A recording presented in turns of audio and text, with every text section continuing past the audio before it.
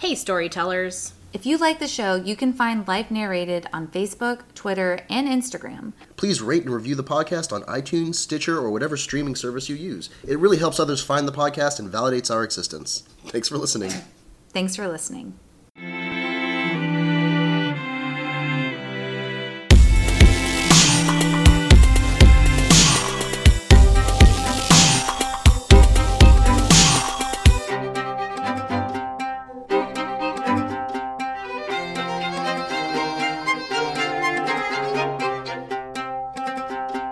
I don't know what happened, storytellers, but for some reason the microphone didn't turn on, so the audio is a bit rough. I thought we were done making these mistakes, but apparently not. Thanks for sticking with us, and I hope this isn't completely unlistenable. We do have a really great guest this time, so please listen anyway. Thanks. Hello, storytellers, and welcome to Life Narrated, the podcast about life and the stories we tell. My name is Emily, and I gestate for 22 months, and thus am not useful to humanity. My name's Lauren, and I am nothing more than a fox like 100,000 other foxes. My name's Matt, and Disney's Robin Hood was a documentary about my persona. My name is Allison, and I'm the laziest bear you've ever met. And today we're going to talk about animal protagonists, and we have a special guest today. Allison, do you want to introduce yourself, or maybe I should introduce you? Allison is a good friend of mine, and she went with me to Egypt, and I missed the opportunity to get her on our podcast about Egypt. Maybe we'll have like a little download about it later, and we'll post that. Can you tell us what your relationship is to animals in your daily life? In my daily life, I write about animals for kids, so I get to find out all the weirdest, grossest facts about everything poop and all the best things. Yeah, we have a lot to talk about animals and all of the things. I think what started this was that in my job as well, we talk a lot about in my job of how animals make people feel and how they make people buy things. And I think at one point someone said that this cover is too feminine, and I was like, why is it too feminine? They're like, well, it's got a koala on it. Yeah. And that just like made so little sense to me, but like they were adamant that koalas were way too feminine. And so I was like, what, how do we put these things on animals? And first of all, why is that bad? And second of all, like, clearly the animal that has to feed its baby its own poop is masculine. Like, I didn't know that. I mean, also the animal that always has chlamydia is of course masculine. Of course. I mean, come on That. So we're going to talk about this. I think, Lauren, you did some research on literature concerning animals. Yeah. So, like, I guess kind of per our, like, structure style, I always like to go backwards. So we're going to be talking, when we get into, like, our media and stuff, we're going to be talking about all kinds of different examples of this, but I really thought that Aesop's Fables would be a good touchstone in terms of it's hellaciously old, and that's a good way to describe it. While there are like human characters and stories about humans, the majority of Aesop's Fables are about animals.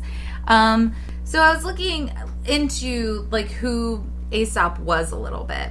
So Aesop was Greek, and he lived between 620 and 564 BC, and he was a slave, and he was a storyteller. So all of his stories were kind of about.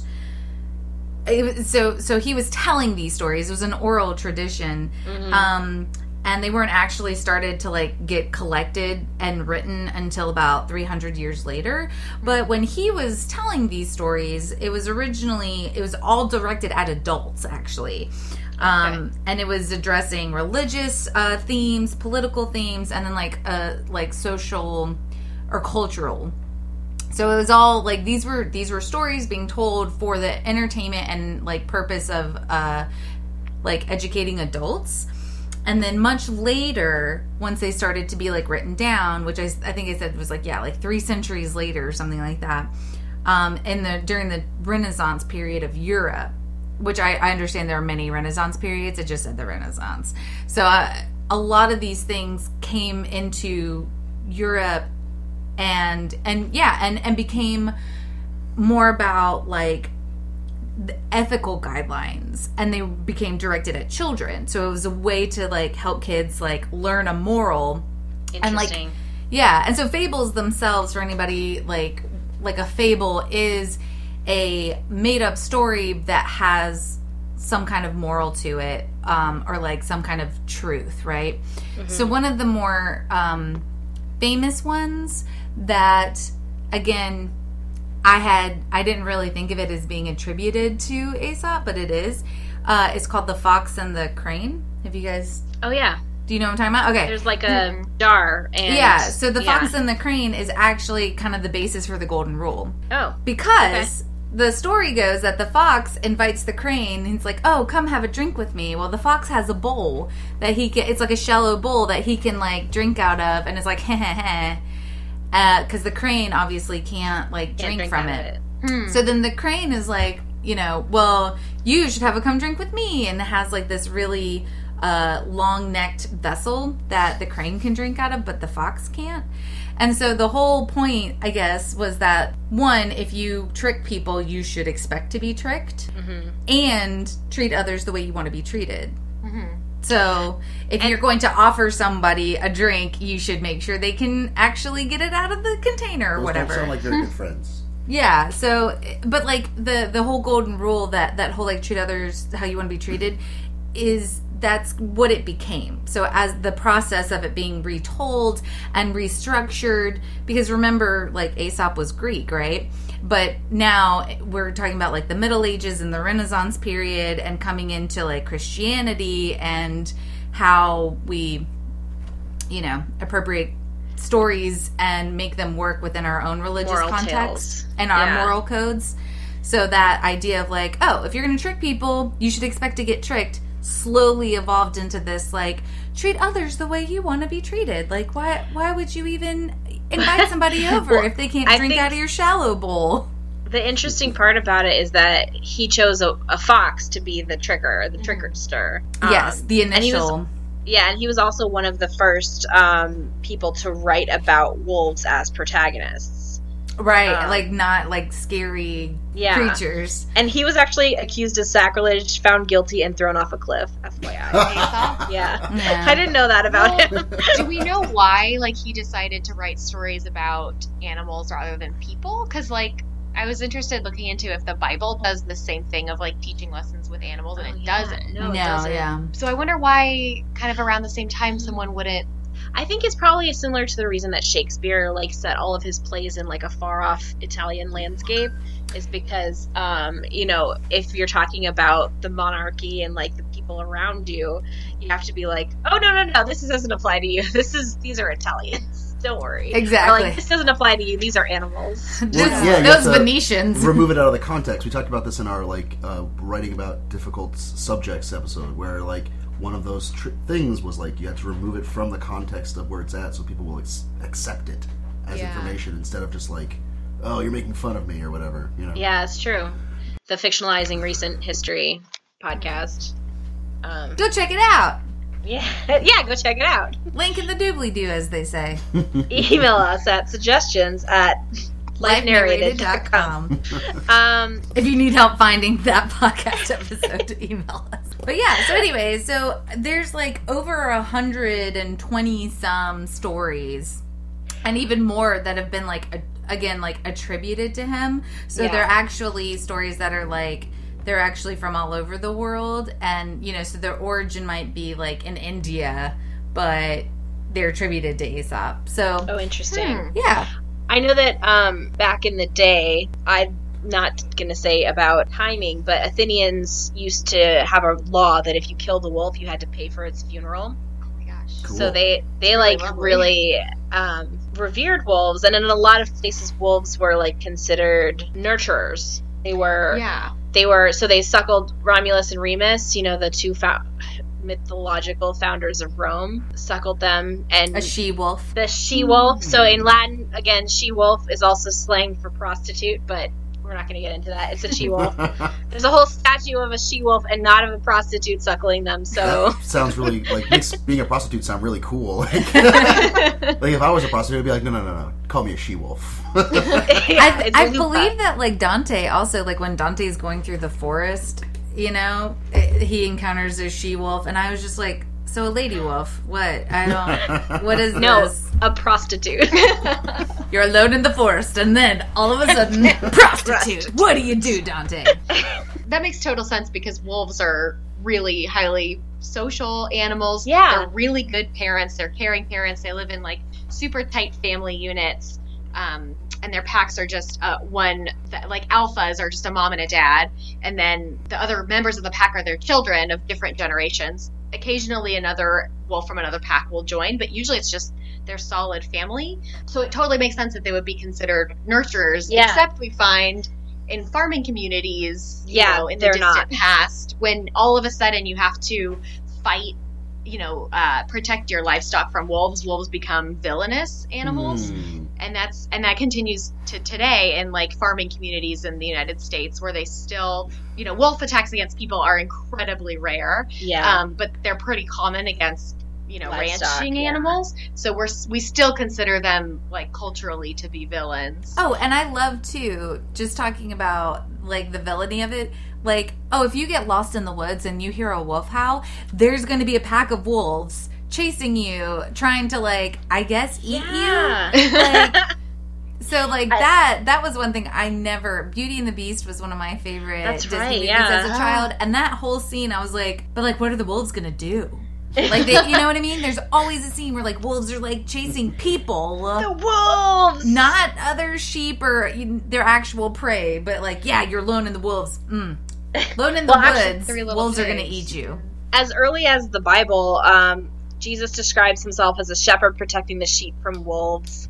And there's a medieval text that says, what can we mean by wolf but the devil? Like, it just, like, gets real serious. We do not want anything attacking our sheep. Yeah. Like another throwback to one of our other podcasts, the werewolves one. To be a werewolf, you were like, oh, yeah, I met the devil, and he gave me this wolf skin, and now I'm a werewolf. So, it's Lauren, the devil. Doing this research, I found out that people who were born on Christmas Eve are suspected to be werewolves. Oh, shit. You missed it. I was this close. I was actually due on Christmas Eve. And I was born 2 days later, so... Well, you're not very suspected of werewolf. Everybody's like, oh. There's a bunch of things like hungry as a wolf, wolf in sheep's clothing, wolf to wolf something down, the big bad wolf. And people in medieval Europe used to refuse to eat wolf meat because they thought it was poisoned. Which is weird. Yeah. Like, what? Oh, naturalists of the day believed that wolves sharpened their teeth before they went to hunt. It's just like, how? With their extra set of hands. That makes me think of like a cartoon where like someone has like a file and he's like, well, actually, Rudyard Kipling, the one thing that he ever did for humanity was, it was the first to portray wolves, close family ties. I'm talking about in modern literature. With close family ties, and he called them the free people. Well, and we also have like the trope of the lone wolf, Yeah.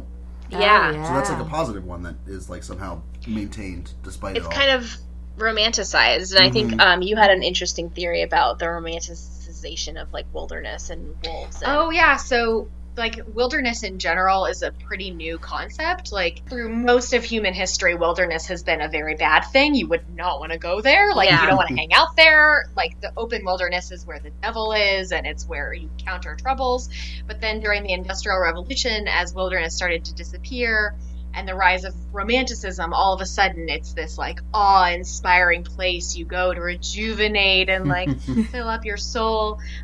So it's like such a new concept, and also the way that we think about animals like within the environmental movement has totally changed.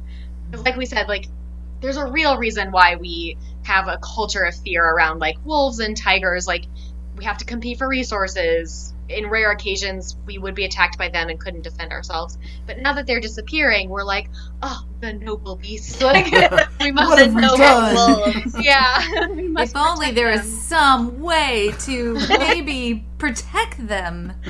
Yeah. And actually, there has been like a lot of conservation efforts in America specifically to reintroduce wolves, and specifically Yellowstone, because Yellowstone just got real gunked up because the deer were eating all the vegetation, and then the river was it was like overflowing its banks, or it was eroding the banks of the river, and then it was just like really messes up the environment for everybody else. Yeah. Because there's too many deer, and the wolves usually keep the deer population in check. Actually, I read about that. They have like satellite images of that river, and like before and after they reintroduced wolves, and like the reintroduction of wolves actually changed the path of the river. It's really incredible. It's fascinating. It's like something you wouldn't have thought wolves had any control over whatsoever. But I just had this image in my mind of like a bunch of like wolf engineers out there with hard hats being like, all right, we're gonna have to make it move this way. Don't give animals jobs. Exactly. Oh yes, this is another thing We were that talking about this earlier, but like it just is one of my pet peeves when we like attribute, like when we give animals jobs in media, because I'm just like, animals aren't capitalists. Like they don't have to work for resources. They don't have money. she has a problem with Shark Tale because they all work at a car wash. Doesn't make any Underwater sense. also, but like And they're like, How would you get the soap out? But why would you even need to wash anything? It's underwater. and this poor little fish is like, oh, I wish I could have a nice apartment. I'm like, oh my god. We're just teaching kids to be capitalists.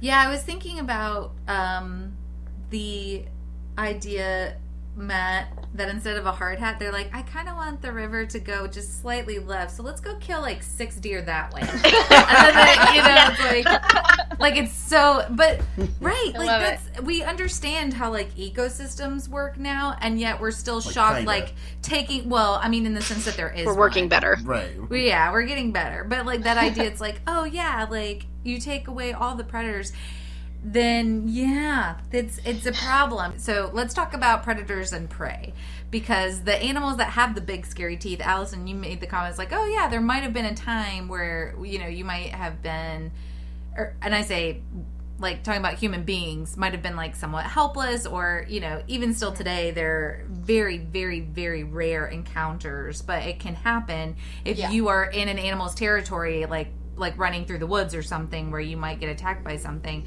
So the things that are big and scary tend to get a bad rap when we put them into archetypes for stories.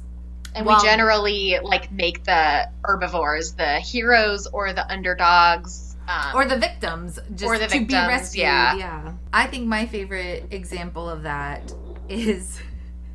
Right, it is Finding Nemo, but the shark therapy group where the sharks are trying not to eat fish, and I'm like, first of all, you are a fish, and like, Second of all, what are you going to eat? second You're of all, going to die. Yeah, like what are you gonna eat?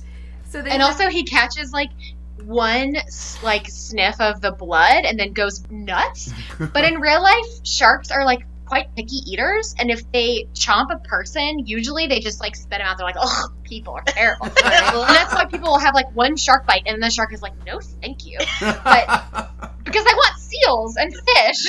But in the show they're just like, nom, nom, nom. it's like they actually have a taste for their food, like they know, like Yeah, they're not mindless killing machines. They what have their they're own eating. cuisine, and they prefer it highly over everything else. I think that's because there has been some backlash to the Discovery Channel and their Shark Week like in the last couple of years, because they really do villainize. Yeah. Villainize? Is Got that it, a okay. word? Yeah. Yeah, villainize sharks, and yeah, I mean, another channel tries to make you understand, sharks, and like they're not always in a feeding frenzy, and you can coexist. You don't have to like murder them all in order to live, basically. Well, it's a weird, like, moralizing, which we can get into later, but the way that we, like, think of, like, the predators as the villains is, like, putting them into this human context that they don't exist in at all. Yeah. Like, right, like animals that piece don't- of shit shark that's just trying to survive by eating food. What an asshole that he's going to eat these seals. But we kill animals to eat. Like, we do it. And somehow it doesn't, like, click that we do the same thing.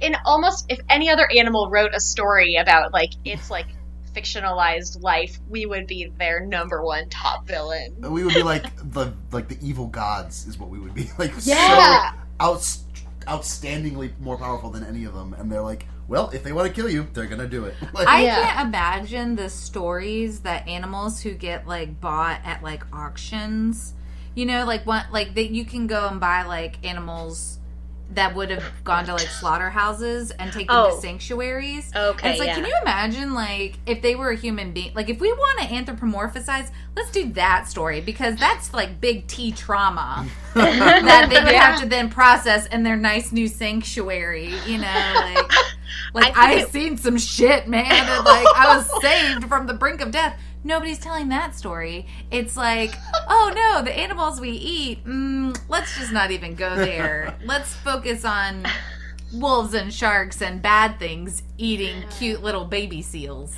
I think it would be funny if someone made a, because I'm not going to do it, if someone made a, like, how to not get shot for bears. Like, it's a guide for bears on, like, how to deal with humans. Basically, like, okay, I know that they have tasty food, but if you eat too much of their tasty food, they're going to shoot you. So here's how much tasty food you can eat. If it's in a bear bag, it's in a bag, they don't want you to eat it. But if they keep it out, they're dumb and they don't have a gun. So don't eat it. Or even go, like, a step farther where it's just, like, teaching bears, like, how to be cute. So it's like, you know, it's like to not get, you know, so it's like, oh, if you ever encounter a human, how to make yourself as much as a cartoon as you can. So they'll be like, aww. And then remind them of their childhood and portrayals. Open your eyes up really wide, dip your paw in a jar of honey, lick it off. Be as goofy as possible. If you could learn how to talk, that would be ideal. Rolling around is a plus. So actually, Winnie the Pooh is a good. We didn't talk about this in our prep, but like Winnie the Pooh, have you guys ever heard or seen any of the kind of discussion about the characters from 100 Acre Wood representing different kind of aspects of human mental illness? No. Oh no. Okay, so like, well, your obviously is depression. Yours depression. Rabbit represents like hypermania. Owl, I think, is supposed to be like Asperger's or autism.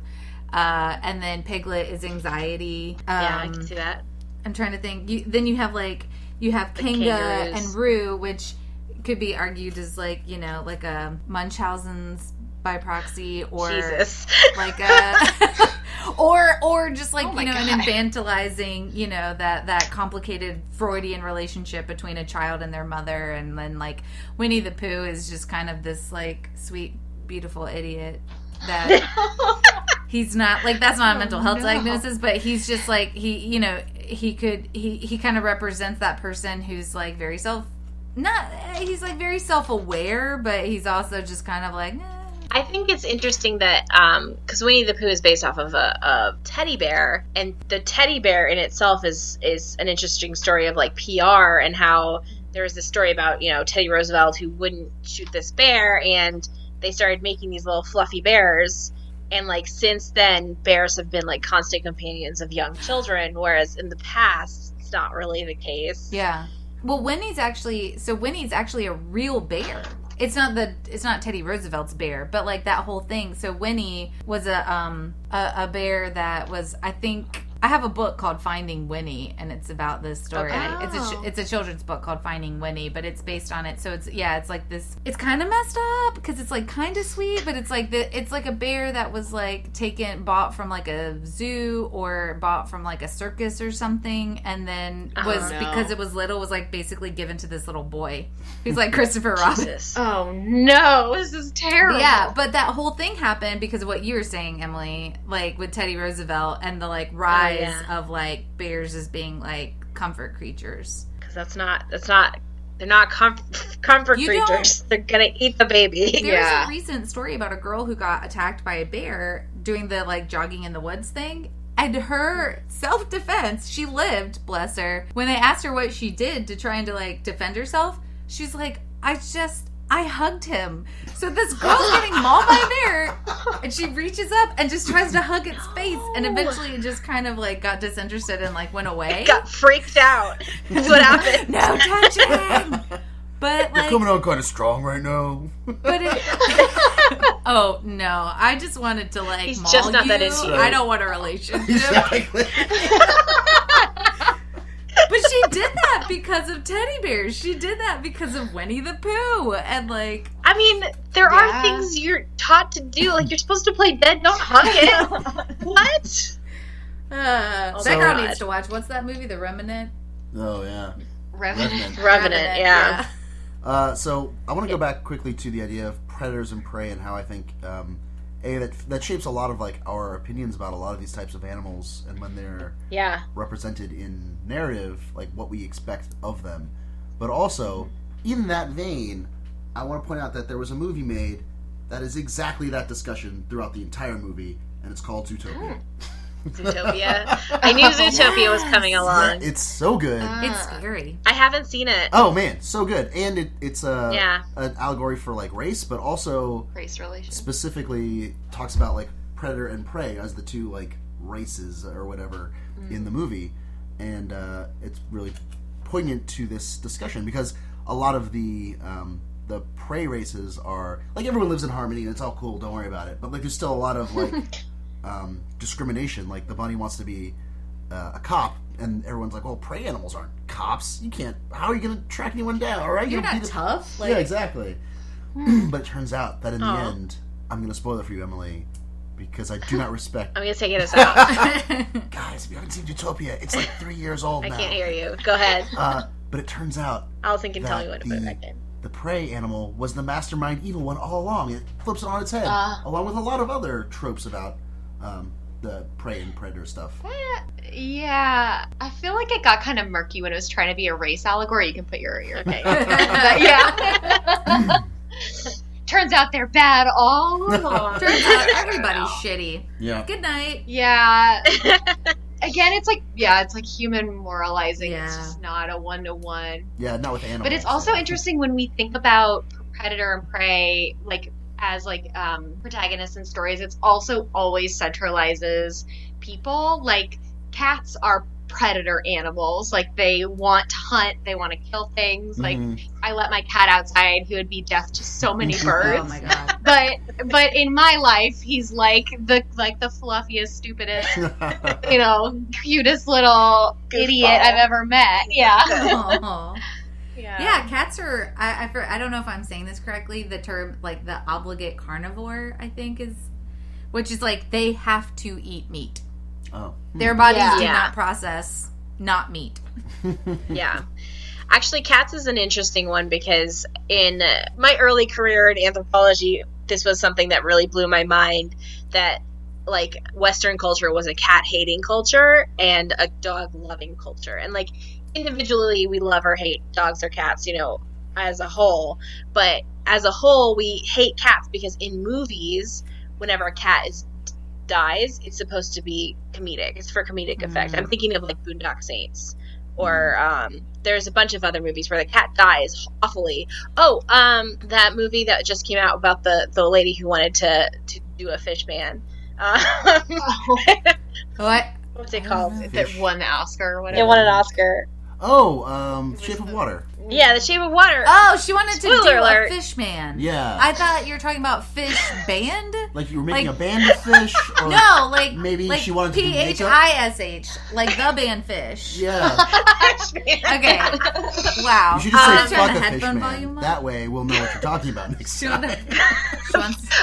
I'm trying to get rid of the fuck word because Mom was so adamant about me not saying fuck. I suppose. Fuck, I'm sorry. Fuck, Mom. I'm so fucking sorry. So fucking sorry. Look, we talk about that lady who wants to fuck a fish man. The movie where the lady wanted to fuck a fish man. And she doesn't just want to. Wait, she gets away The with Shape it. of Water. Yeah. So in The Shape of Water, the fish man eats a cat. It eats a cat's head off. Oh no. And it's really That's a lot awful, of but it's cats. kind of comedic at the same time. And so it's really awful. I just that scene is really awful. Why in Western culture are cats like dispensable? So I think part of it, even in the Middle Ages when the Black Death happened, people blamed it on cats, which is like the opposite of what actually happened. And they started killing cats en masse, and which exacerbated the problem. And I think it's just this thing that cats commune with the devil, and people blame them for a lot of sicknesses. In fact, there's spells that involve killing cats in order to get rid of diseases and things like that. The whole idea of cat got your tongue, and which is familiar. That cats will kill a cats baby. will take your baby's breath away. And they're like Yeah. witches familiars too. I had somebody say that to me when I was pregnant, and I was pregnant, and I said something about a cat, and they're like, "Don't let it steal the baby's breath," and I was like, It's not a thing. But in Eastern culture, are they? So in Islam specifically, cats are good friends to people. And for instance, Muhammad said that he would prefer to cut his cloak than move the cat if it's sleeping on his cloak. Very contemporary opinion. Yeah. So basically, he's like lying down, and the cat lies down on his cloak, and he's like, I would rather cut the cloak. Or he does cut the cloak and just lets the cat sleep, as opposed to moving him. And one of his right-hand men were known as the father of kitties. Not cats, but kitties. He's the father of kitties. And this actually was told to me by the girls I used to teach in Saudi Arabia. And they're like, no, he's the father of kitties, not cats. And I thought it was a misunderstanding. They're like, not cats, kitties. I'm like, oh, okay.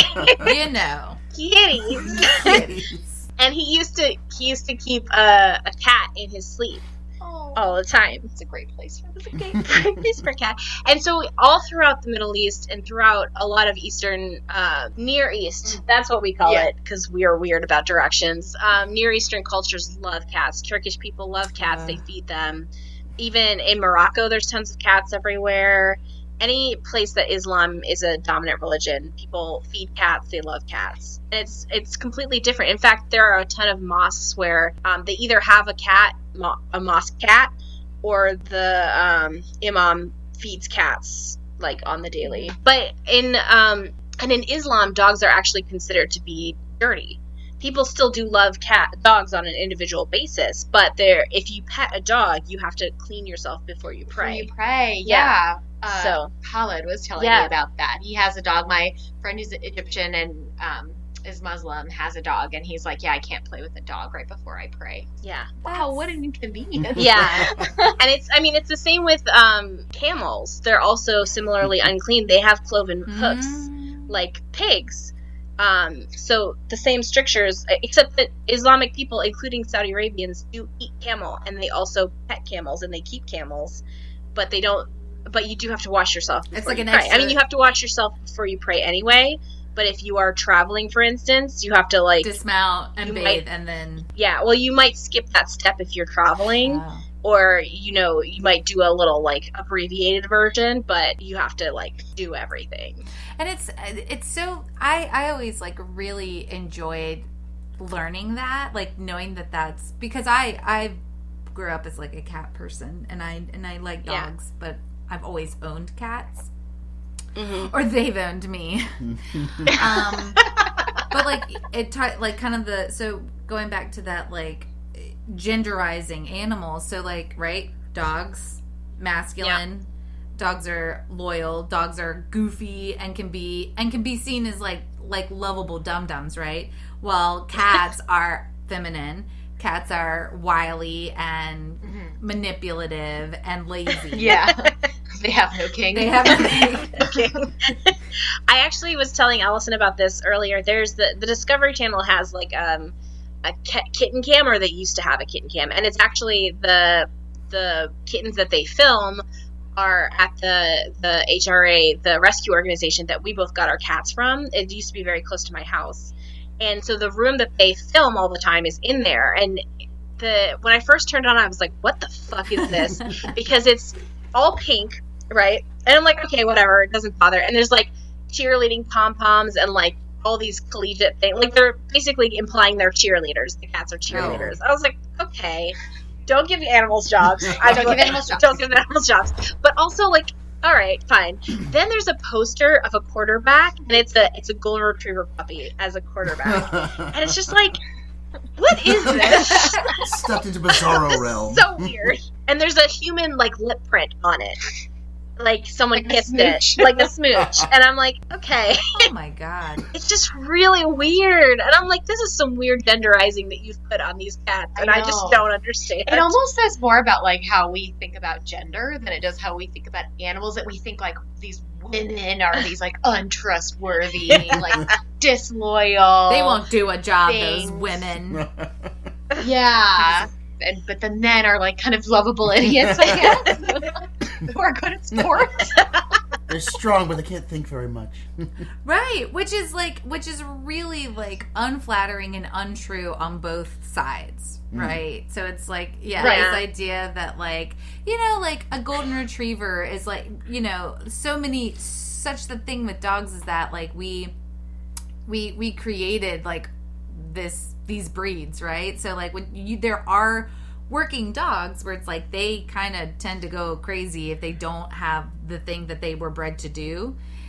And we did that. Like human beings did that. But then we're also like, that's what a man is. Like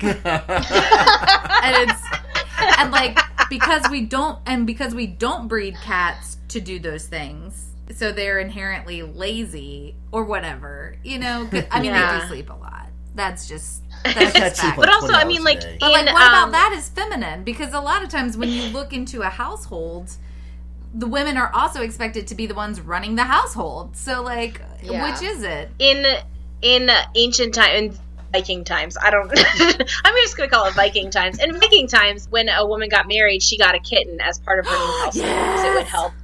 It would help catch the mice. It's a working animal. It's not like a pet. Just because they want to it is do a pet, it, but it's like... Yeah. It's like, it doesn't count if you want to do that thing. Can we talk about, real quick, like, giving animals jobs? Because I agree that we shouldn't, like, put them on the spectrum of capitalism, but we do have jobs for animals that, like...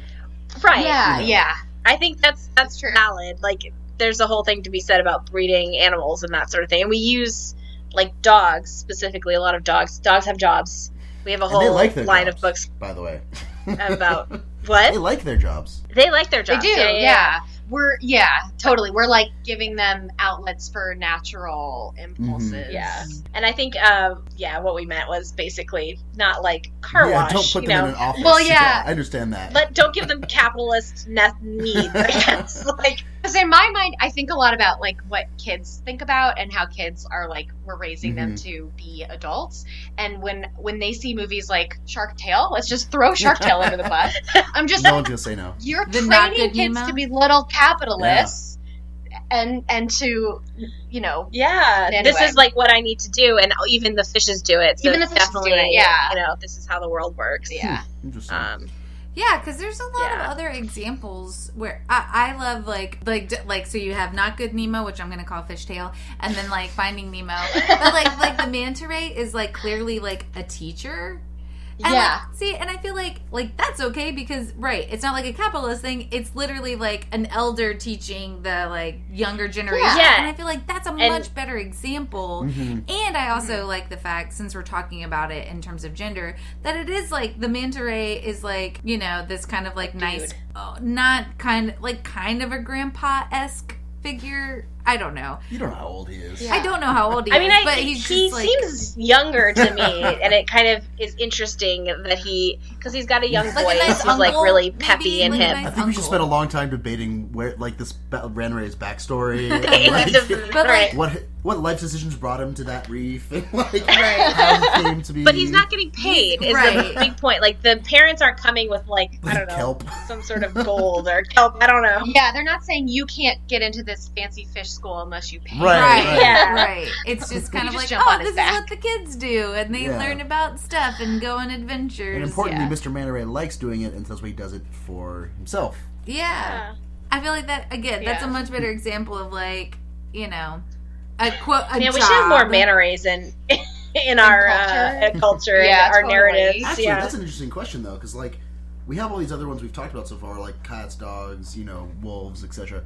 But because we can easily like identify the traits that we associate with them narratively. But like manta rays are kind of a blank slate, so we just don't see a lot of those. Oh no, it's not. Oh, my mistake. No, it's all right, not. Tell me what if you have watched the Little Mermaid TV show, the villain was a manta ray. He was terrifying. Yeah. Also, the manta ray did kill Steve Irwin, so I think we all know. What we think about that. We've all forgiven them. That's right. I think as a nation we can move on. Did you guys ever read The Black Pearl? Oh, no, I don't think so. So The Black Pearl is a book that I had to read in like 7th grade or something like that, and it's about But again, not our culture, actually. So this is an interesting thing. So we had to read this book, but it was about this little boy who lived off of the coast of, I don't remember now. I think it was in South America, though. And they would dive for pearls. They were diving for, like, oysters to get pearls.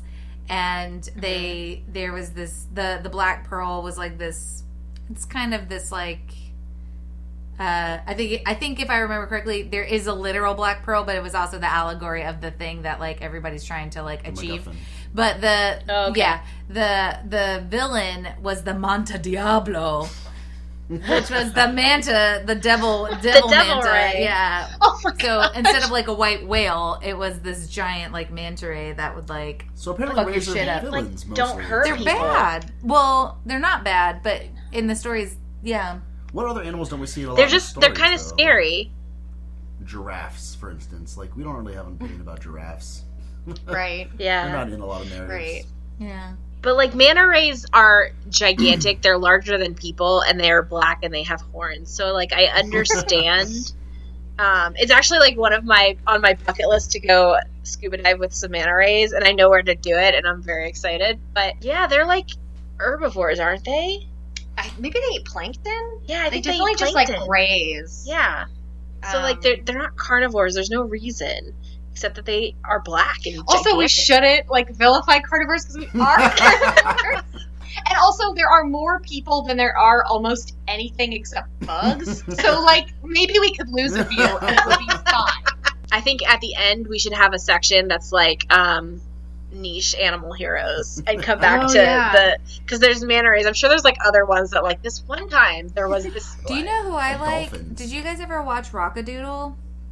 Yeah, Rockadoodle Doo. Yeah, Rockadoodle was about a rooster who was like an Elvis impersonator.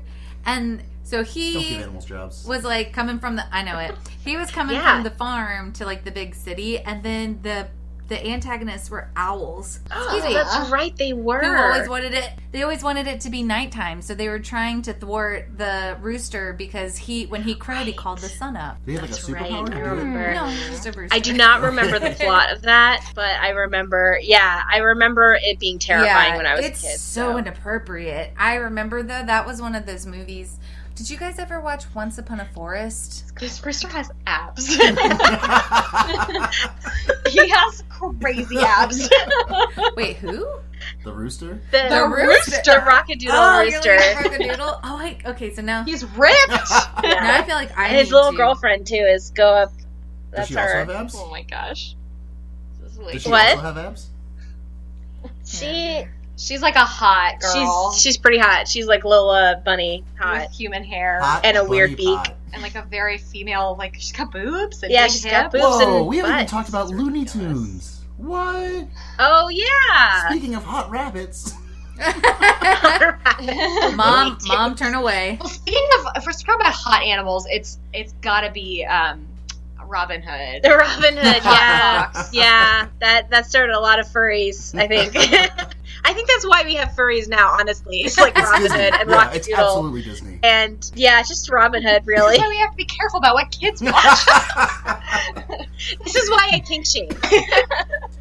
Yeah, who knows what kids will be into next generation. Yeah, but like, Listen, well, they're all going to be cat warriors. So, I mean, but like talking about like going back to Rockadoodle, the thing that I thought about the owls, which is like the owls were evil because owls are like, I mean, they're intense like predators, They're mind but witches. they're also nocturnal. So it's Yeah, like, yeah. oh, you're of the night. So it goes back into Yeah. the idea that like cats, wolves, owls, bats are another one where Bats. bats are like inherently evil because they only. Except in Fern Gully, Oh yeah. Yeah, that Uh, one time. that was like a lesson. Yeah, that was a There's- lesson. The lesson is the forest is a good place. Yeah. Yes. And also But yeah, the and that makes Tim sense Curry because is- like the night was like super scary until super recently. Yeah, it's true. and now we we have got like cars so and much light electricity. pollution. You know what I mean? Like we as humans Yeah. are like, oh god, this is so bad, and then we push it into like the complete opposite. So it's like right, so Right. wolves are endangered. Light pollution is like really gross. And Yeah, now the night is romanticized. Like, the night is young, and so am I. And, like, I just always, every time I walk by a, like, office building that has all the lights on in the middle of the night, I'm just like, I hate this. I hate this so much. Absolutely. Birds hit it. Oh. Yeah. So it's essentially, I think a good takeaway from this is, like, anything that human beings have found scary and throughout our, like, kind of evolutionary progress. So, like, intense, like, okay, pack animals who, you know, are organized like raptors, and nighttime, and don't have legs. That's freaky. So snakes are bad. Having horns and being black, I think, is also... melanin is very bad. We don't want that. I want to talk about cows real quick, because you talked about something interesting about cows, the bulls. The bull is like one of the first things humans ever drew in like those ancient caves in France. There are those beautiful cave drawings of bulls, and there's an anthropologist from the University of Penn State that talks about how she has this theory that domesticating animals like helped humans evolve, and it was something we really wanted to pass down, and so that's why we drew bulls on cave walls, because this information was so important. We wanted to put it on the wall forever. Make sure everyone knew. Yeah. That's so cool. And like, yeah, and cows like have been really, like, for instance, you know, Hindus don't eat cows because they were like the first things that came out of the storm of creation. I guess it's not a storm, it's a whirlpool of creation was a white cow. Cool. And so it's a very sacred, they're not gods, they don't worship them as gods, but they're sacred. And so there are holidays where everyone gets together and like dresses up the local cows, and in fact, more than 50% of India is vegetarian. So like for them, it's not even like, oh, you don't eat cows. Well, I don't eat any meat. So, right. You know, why is that, like, anthropologically? Why does India have that? So this is a theory. This is structural functionalism only goes so far. Like this theory doesn't really make a ton of sense to me. But basically that people who, I mean, I guess it makes sense. People who kill their cows in times of hardship often survive less well than people who keep their cows alive. So if you're hardship, milk. Yeah, you have the milk, you have, but you're thinking, oh, I won't have to feed the cow, and then I can also eat the cow.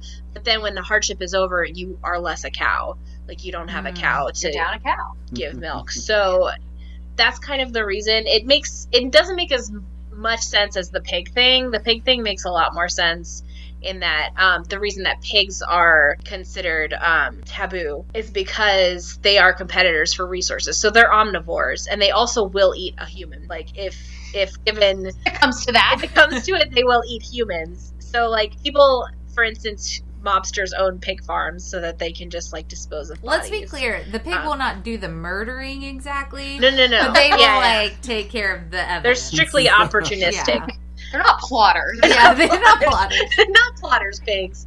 But they are omnivores, and they're competitors for resources. And so keeping a pig around in times of scarcity doesn't make as much sense, because also they don't give out milk or wool. So it's not like you're getting a benefit from them while they're alive. Their only benefit to you is them dead, and also to hide bodies, but mostly dead. So unless you're killing people, then really not much. Yeah. And so, there's a stricture against animals with cloven hooves in the Talmud and the Old Testament, the Jewish Bible. So, and that has gone through all the rest of the major world religions that depend on that writing, including Judaism, Christianity, and Islam. So everyone prescribes to this. Yeah. So Emily, what is the thing with you mentioned like the cloven hooves, because that also includes like camels. Yeah, camels and goats. Yeah, but goats aren't taboo. They aren't hated with the same amount of fervor. I honestly don't understand the goat thing, because it is popular in the Middle East. Lamb is popular, so it's just like I don't understand why pigs get this. I mean, pigs were called out specifically, so it's pigs and animals with cloven hooves. So see, I always thought it was like a sanitary issue. Like if you're cutting a pig, like I always thought of like all those taboos in like the Old Testament and stuff like that were like more about like guidelines on how to live safely. Like don't get tattoos because the needles are infected and we don't know about germs yet. And like don't eat Yeah. shellfish because like we don't know how to properly cook them. And the same with pigs, we don't know how to disinfect the meat after all the shit and mud Yes. they've been rolling around in. Right. And that was a theory for a long time. And in fact, there was like a wave in Judaism where at a certain point back in the day, there was a very famous Islamic doctor, not Islamic doctor. He was a Jewish doctor to the Sultan, so in an Islamic state. And he had this stricture that the reason that we are not allowed to eat pork is because of this, because it's unsanitary, because we can't make it properly with the tools that we have.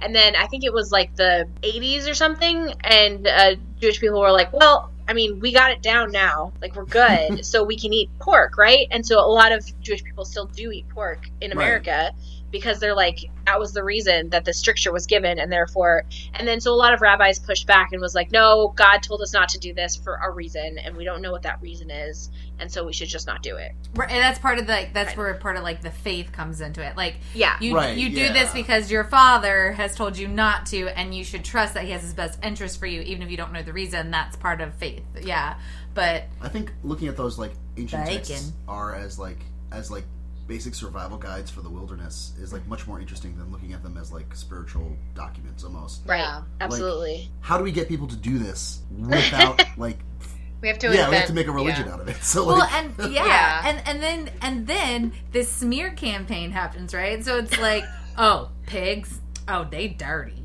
Right, pigs, yeah.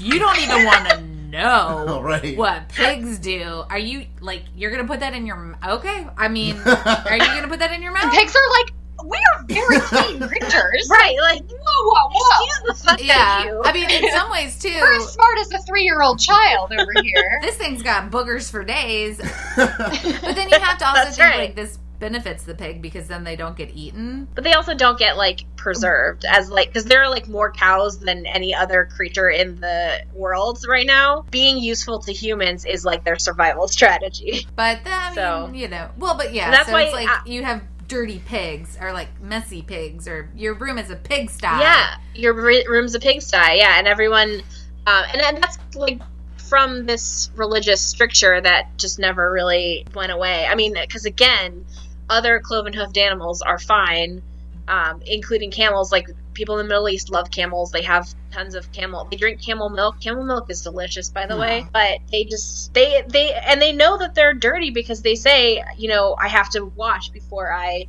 pray, after I've eaten camel, after I've touched a camel. Nobody tried to milk a pig. We don't know how good. Oh, sure. I had to write a story about other weird animal milks, and pigs are not good candidates for milking because they do not like it when people approach them with that.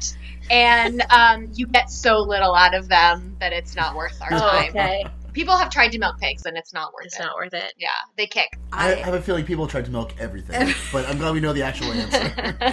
I was listening to a different podcast, and there was a question posed that was like, I know cows have udders, but do they also have boobs?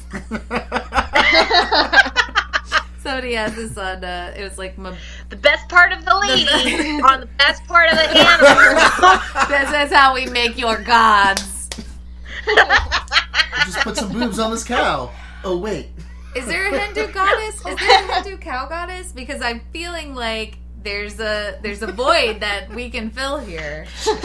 There's an Egyptian cow goddess. Oh, okay. Her name's Hathor. And she's a bomb-ass bitch. I'm just kidding. She's not a bitch. She's lovely. She's lovely. She's a mother. Yeah, she's the god of childbirth. So all of the temples have like little shrines to Hathor where the women went to have their babies. Aww. Yeah. So did she have with the male priest? I was very curious about that. Yeah. Later, but I didn't want to ask our guide because he didn't want to talk about gender. We did ask him if it were men or women who like birth babies. And he's like, men, of course. Yeah, men. it's like, of course it's men. I was like, that doesn't make any sense. That's a fair question. Yeah. Do you want your baby to die? I mean, get a man up in there. Yeah. And she is depicted on almost every temple. Like Hathor, you see her everywhere. Isn't she Horus's wife? Mm-hmm. Yeah, that's part of the reason. But also, she's like the welcoming. So all of when you get there, usually one of the first things you see is Hathor because she's like the welcoming goddess. See, that's awesome. Oh.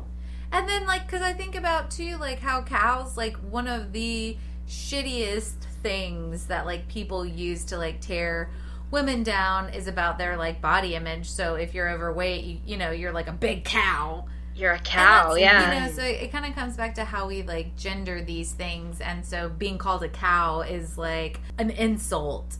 And it hurts. Mm-hmm. And then... It's a much more effective insult in the UK, I think. They use it a lot more than we do. But like, but then you go to other places and it's like, actually, she's a goddess, and actually, she's, you know, you could argue that, she's a really great woman, and she's the person you want, like, protecting your home and protecting your body while you're going through birth. Like, I saw a tweet the other day that was like, all these people are calling animals chonks and like really getting adorable with them, but like, what if I'm fat and I want someone to call me a chonk? And I thought that I sat there and thought for a second, and I was like, can I just call fat people chunks? Real story. We talk about my baby's chunkiness all the time. As we've been podcasting, my sister-in-law sent me a picture of his thigh with, like, chonk in all capital letters. So I think it really depends on how you're using it, and if you understand that the other person is okay with it. You have to know that other person. Like, if you wanted us to call you chunky, I'd do it, but only because I don't feel that way about myself. We're taking it back. We're taking it back. I do want to talk about elephants because I heard somewhere, I don't have a reference for this, but I heard somewhere that elephants, when you examine their brainwaves when they look at humans, they think we're cute. Oh no. Yeah, they think we're cute. So, like, the way that we feel when we look at, like, kittens is the way that they feel when they look at us. Oh, that makes sense. So much worse. You posted something recently on social media, Emily, where you were like, "We do not deserve elephants," and that is so true. It was so cute because it was like a little video. I think it was the Sheldrake, David Sheldrake Wildlife Trust, and they had this video of all of these elephants just like running around, and like I love elephants. They're my favorite animal, and I pride myself on elephant language. And they're talking about this like elephant dictionary that they're creating, and I was like, can I tell what these elephants are doing? And I was like looking at it, I was like, they're just being silly. And then I read, and basically one of them got spooked, and they're fine, but instead of like stopping running, they all just decided to silly run, like all together. Like, I was just like, we don't deserve a bunch of sillies all together. So essentially, they're like, and then they just started laughing and trying to like play it off. Yeah, it's kind of like when you like are looking, being stealthy and looking for someone, and then you see them, and then you start running, and you're all giggling, and you're like, and it was so cute. I was like, and we don't think of elephants as being that way. I think because they're so big, like so the idea of them being, I feel like elephants are usually, to like draw on their usual like archetypes, is like elephants are usually seen as being very like very masculine because of their size, and very like stoic and very like the graceful elephant. And then but where does anybody know where that memory thing, like the memory of an elephant? Elephants never forget. Yeah. They are like super... It's true. It's not like It's true, but I wonder if it was first apocryphal and then we learned it was true. Right, exactly. It's just like, I mean, it's like one of those things where like they say that rhinos are the fire marshals of the savannah. Like they'll stamp out your fire if you leave. I don't think that's true. I think that's apocryphal. Yeah. Because I've heard it as a kid because we grew up in Africa, and that's something you hear. And it's also in The Gods Must Be Crazy, which is one of the best movies ever. But like, I don't think that's true. I don't think that's a real thing. I've never heard that in like a scientific setting ever. But yeah, well, elephants will, like, if they haven't seen each other for years and years and years, if they get separated, they recognize each other. And they recognize their handlers after, like, if they were raised in, like in the Sheldrake Wildlife Trust, if they raise them and they release them, if the handler comes to see them like 20 years later, they'll remember the handler. Like, they do remember. They're incredibly complex social animals. I volunteered for a while with this in India with a rescue that rescues elephants from being trained performers in circuses, or they'll be out standing outside temples. You can pay to ride them, and they're just abused horrifically. If you ever see an animal or a elephant that you can ride, like that elephant is being Yeah, used. we've done that, and I regret it, but Yeah, but never again. They have such like complex, like he was like introducing me to all the elephants, and she's like, she doesn't like her, and they're best friends, and they can hang out, the three of them, but these two get testy, and so we've got to separate them, and they like to go on long walks, but these two like to go on short walks. I'm like, oh, it's so complicated. That's so It's like a little high Yeah. school. I'm Yeah. trying to make a bunch of new They like friends to greet each today. other in the morning. They have to like have lunch together. It reminds me of like when Lumpy Space Princess like tries to make the wolves in the forest. This is really, Emily, cut this out. But like there's Not- an episode no, of I shan't. Adventure Time where Lumpy Space Princess goes to live like in the forest or whatever, and she goes and lives with wolves, and then she keeps like calling them names and like you should be like, Stacy, what are you doing here? And the wolf is just like hanging out, like just staring at her. Oh, That's great. that's so good though. Oh man. I really also want to touch base because we've kind of mentioned it, but we got to touch on snakes, guys, because I think Yeah. in terms of kind of most feared and hated, like I know more people who are scared of snakes. Like personally, I know these people who've been like, oh, I hate snakes, more so than like spiders or like anything other like creepy. And they're the devil in the Bible. Yeah, Like, yeah, literally. they the literally garden the is devil. yeah. Yeah. I mean, that might be it. Yeah, is that where they the started devil. to get their bad rap? That's Yeah. the beginning of it, definitely. I mean, like, the story of Hercules, when he was a baby, he was given immortality as a baby, so he was super strong and like immortal. Okay, I'll say that one more time. And the way that his foster parents knew that he was immortal is that these two snakes came to him as a baby, and he had strangled them. Oh, he defeated The two them. snakes, yeah. And so it's supposed to be this situation that's really like terrifying because they're snakes with the baby, but the baby actually killed them. So they knew that he was a badass at that point. Yeah. Yeah, I think there's also like kind of a similar in terms of how like a lot of times pantheons are just recreations of other pantheons. There's a similar Yeah. story about Thor as a child and how he would like Oh. handle snakes. Interesting. He's And, you know, in some Christian cultures, they do the snake handling, oh yeah. which I wish I knew more about that to talk about it because it sounds fascinating. The whole thought is like, God protects me from these snakes. Yeah, Right? and it's the most snakes are evil evil. thing that we Yeah, can they're so handle. dangerous. I mean, I guess if you're walking through the dark or the night or the daytime even, and you step on a slithery snake, like you're gone. Like there's just nothing you can do, Yeah. And in fact, and you don't see them coming. I keep on thinking of Greek myths where snakes feature, and like Orpheus and Eurydice. Eurydice dies by a snake bite on her wedding day. Oh yeah. That's she like gets, the whole she plan. gets bit. Like a lot of She a gets lot of that bit. evilness like derives from just like what a snake is as a creature, you know, like and a lot of the animals we were talking about are just like, yeah, we were talking about like being black or like working at night or whatever, you know, not working, but like being awake at night. No, stop! Not you. It's just it's from like derives from being like the She-Wolf. creature that they are and like their niche that they fill, you know. Right. And then we as human Yeah. beings just look at things around us and go like, gotta put that in a box. Yeah, And it's true. you know, Yeah, we're like, well, hey, that's bad for us, so it must be Yeah. evil. Yeah, it doesn't have any feet, and it also it is venomous, incredibly venomous. Yeah, I guess. I mean, the fact that it's venomous cannot be underplayed in this instance. I Yeah. think. I think Yeah. that's a big part of it. Yeah. And also, did you see the video in 2017 of a python swallowing a man whole? Oh No, my I didn't. god! I no. absolutely He just did not. he just got lost in like a Malaysian sugarcane area, and a snake just ate him up. It was It's a video terrifying of it? thing in the world. There, people who own snakes are often like, no, they're adorable, and they'll like take pictures of them with bows on them and like draw little cartoons of them. And one woman was like, I sleep with my snake every night, and I was like, what? And she's like, yeah, it lays down right next to me. I was like, girl, he is measuring you to see if you can fit in his mouth. That's how they do that. Like, it was a boa constrictor. No, yeah, python? boa constrictor. Oh, No, a God. python. That's the one that ate the man. That's the one Yeah. that eats people, and she's And a scientist was like, literally, it's measuring you to see if you can fit inside it. No. How many times does it have to measure her, though? I don't Like, know. over and over and Yeah. over. Maybe I it's think just like, maybe today Wow. she's small enough.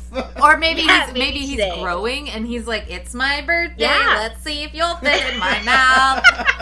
Bigger than last year. I am. Oh my gosh. Dude, so wait, so the Ooh. video, let's go back to this video for a second. Wait, how did they get this video? They found the snake later and cut it open? Yeah, they cut it Oh, open, okay. and there was a man Oh, inside. ah! Awful. That is a nightmare. That's a lot. The guy was missing, and they were like, "Where's Steve. Oh my The god! snake where's is just Steve? like, You That know, snake has like no a C Steve's shape. here. Yeah, That Steve-shaped yeah. snake over there. I've definitely seen photographs of them like eating pigs. You know, so it's like literally like skinny little noodle, Oh, and then yeah. right in the middle is like a huge lump.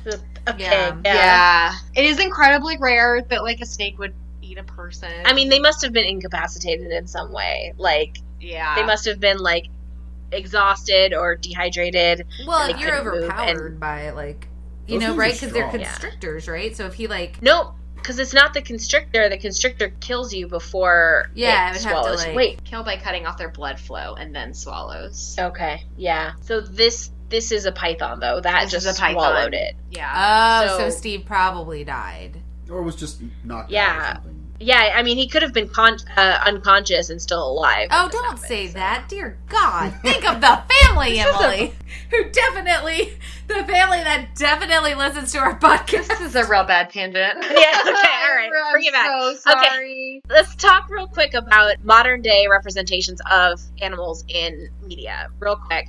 Because you talked about Looney Tunes. Yeah. That was the whole thing. There was a Tasmanian devil, which I think that, first of all, Taz does not look like a Tasmanian even a devil. little. It's just like a creature that they're like, this is what a Tasmanian devil looks like.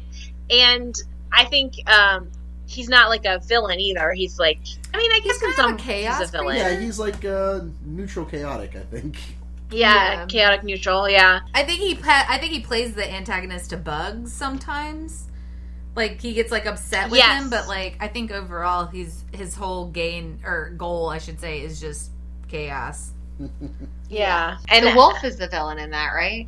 Is In there Looney a Tunes? wolf? Is there a wolf I in mean, Looney there's, like- Tunes? Wile E. Coyote. Oh, the coyote. I think the duck is also usually the antagonist. Daffy Duck Yeah. is like, they usually have like the hunter. Yeah, I was gonna say Elmer. Elmer Fudd. Fudd is the Mhm. antagonist. Yeah, the dumb Daffy Duck hunter. is like the anti-hero. Daffy Duck is the anti-hero. Did anybody see Life of Pi or read I read the book? book. I read the book. Yeah, it's like I saw it. the I didn't read animals. Can I spoil it? it. Yeah.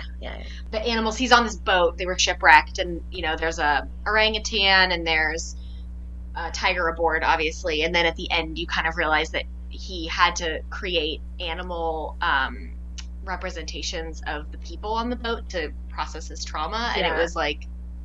The tiger was his worst nature. The orangutan was his mom. And then the hyena. There was a hyena. And the hyena was the cook who was amoral Yeah. or kind of took advantage of the situation. So Yeah.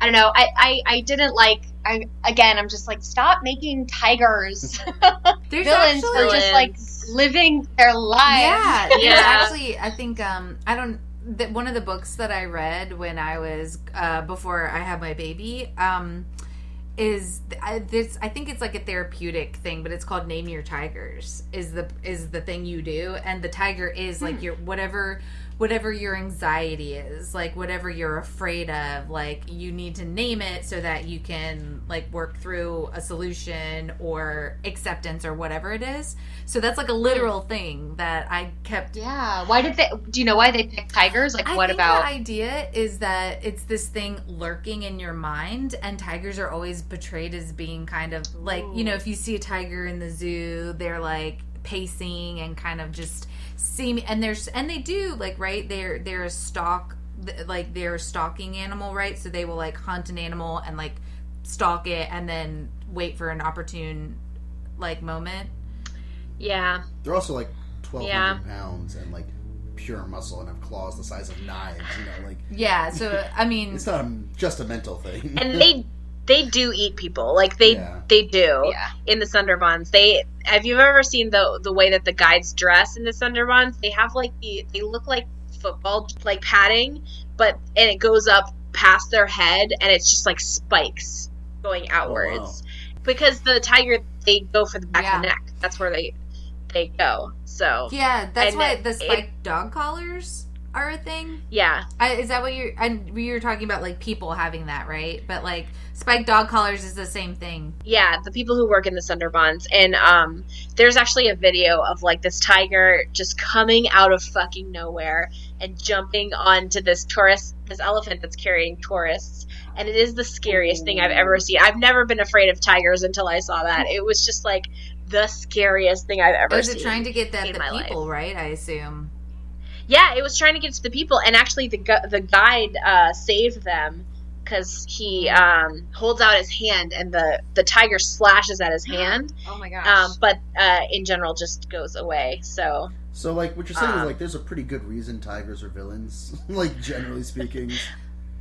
I mean, like I guess Shere Khan is like not an over exaggeration, right? Yeah. See, we're watching it right now, and this is making great podcasting material. But he just like I would say tiger it's attacking people is still rare in this grand scheme of the world. Yeah, and it's also you center people when people are like incredibly villainous. Yeah. On our own. Anyway, they're good mothers. They're really good at being mom. I will say probably the most accurate animal movie that depicts humans accurately is Fern Gully. Oh, yeah. Fern Gully. I love that movie. That was a good movie. Yeah. Destroying everything. Let's do our segment on niche animal heroes. In the book Ishmael, I've read that. The gorilla. There's a gorilla who's the hero, and he teaches this guy about the importance of respecting. Yeah, what nature. is I mean, I'm making it sound way more childish than it is, but he basically is about a telepathic gorilla. Yeah. What is man without gorilla? And it's a good book. Yeah, explains why the world is going to hell in a handbasket, and I think the point of that is like gorillas are our pre-selves before, industrialization, before farming, before we settled. So interesting. That's why he's the hero. Yeah. I think anytime there's a fox, because usually fox are seen as like the kind of villainous trickster. So while he might still be an anti-hero, anytime you kind of see a fox in a positive light, or Fantastic Mr. Fox, which is another great movie where you have all these animals, and there's a great scene in that movie where they're like trying to get back at the humans. Who, talking about another great portrayal of human beings, you have that's a good one. The three farmers, and who just go in and like tear up the wilderness and stuff looking for this fox. But they have a scene in the film where they're going through all the different animals, and they're naming their Latin names. First of all, and then it's just like, what can you do? I can run really fast, or I can see through in the dark, or whatever. And then they get to the possum, and he's like, or maybe it's the badger. Anyways, he's like, demolitions expert. So that was like a really, I love that. I love the story. I never say his name right. Roald Dahl. Yeah. There's also Redwall. I was just about to say that. You stole it from me. Sorry. You go talk about it. No, you got it. You're good. Okay, well, the protagonists are mice, and the evil ones are rats, and they're like pirate. And they have badgers who are like these very majestic, strong animals, and the rabbits are like daring do swashbucklers, and weasels are awful, but there's like something that's close to a weasel that isn't awful, and like otters. Otters are, but otters. Yeah, otters were great. I was about to go on a tangent about real otters, but we don't need to. So like, there's a whole bunch of like heroic care. Some are heroic and some are not, and it's just like it's kind of racist in a way if you want to look at it that way, because there's no like non-terrible rats. Like, all the rats are terrible, and all of the pikes, the fish are terrible. They're just monsters. So it's also like a kid's book, like to simplify the factional infighting of that world, And that's what called Redwall. Redwall. Yeah, and the first one, Watership Down. Yeah, it's very Watership Down, and the first one actually has cats in it, and the cats are the villainous like monarchs that are eating people. Oh God. Eating the mice, the protagonist. Eating the mice. Yeah. Yeah. Not human people. Yeah. Those books are so dope. I always remember whenever the badgers got involved, I was like, yes, thank God. Finally. Because the badgers are Taking care of badass. business. Oh my gosh, how did we not mention the eagles from Lord of the Rings? The eagles. Because I feel like the eagles are very much the like, everything's going to be fine now the eagles are here. Yeah, oh good, the eagles are here, yeah. Why didn't we do this from the beginning? Because then there'd be no book. Sit down. Also, there's that claymation movie about hens, and I'm trying to remember. Chicken Run. What is it? Chicken Run. Chicken Run. Chicken Run. Yeah. Happy Feet, penguins. Oh, yeah, are kind of Happy unusual. Feet. Yeah, that's a good one. And I think that was because, like, at the end, it starts to be about how humans are, like, messing up their habitat. And so they're the underdogs because we've started to... Also yeah. a very good representation of humans. Yeah, when you see him in the enclosure and he's just kind of like bumping up against the wall, you're like, oh my God. We've all seen that one penguin. Rocky Bullwinkle just came to me. Yeah. Moose and Squirrel. Oh, yeah. Those are two super unusual. Yeah, because they're not usually. Yeah, I like that the squirrel is like high flying and like a pilot, or at least he wears a pilot's hat. I don't know about. Well, and again, the antagonist is they're Russian, right? The Russian spies. The Russian They're spies. humans. Yeah, so Spies. it's humans again. So they're are, like, American. the bad guy. Free Willy also is a whale. Mm-hmm. But you know what? Killer whales Killer are whale. bullshit. Killer So Wow. What is Strong opinion. coming out strong. Yeah, you want to explain that? Explain yourself. Listen, killer whales are going to eat us all one That's day. what I'm so- talking about. Like, Yeah. You can't just say something like that and not explain it. What are you talking about?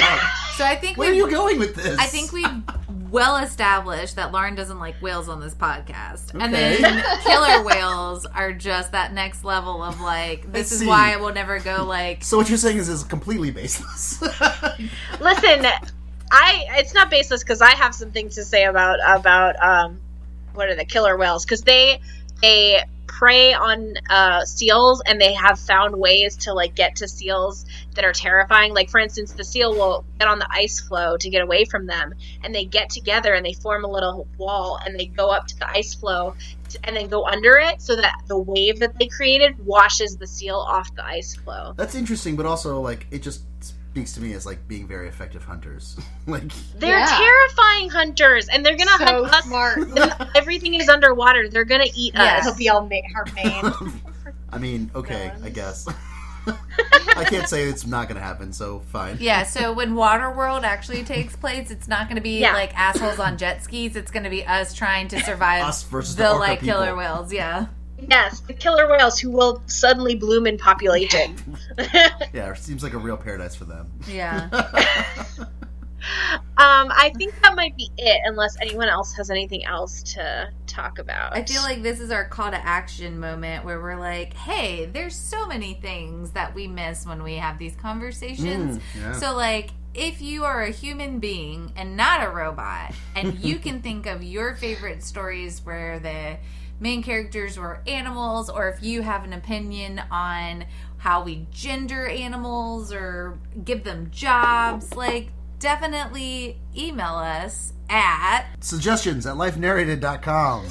That's the yeah! one. Also, Charlotte's Web. It's a spider. Is a protagonist. Yeah. Oh, a spider's the Oh, protagonist. yeah. See, we're Um, learning things all the time. Thought. Yeah. Well, thanks, storytellers, for listening, Don't be a trippy dopes. Don't give animals jobs. Hail Sobek. and keep telling your stories.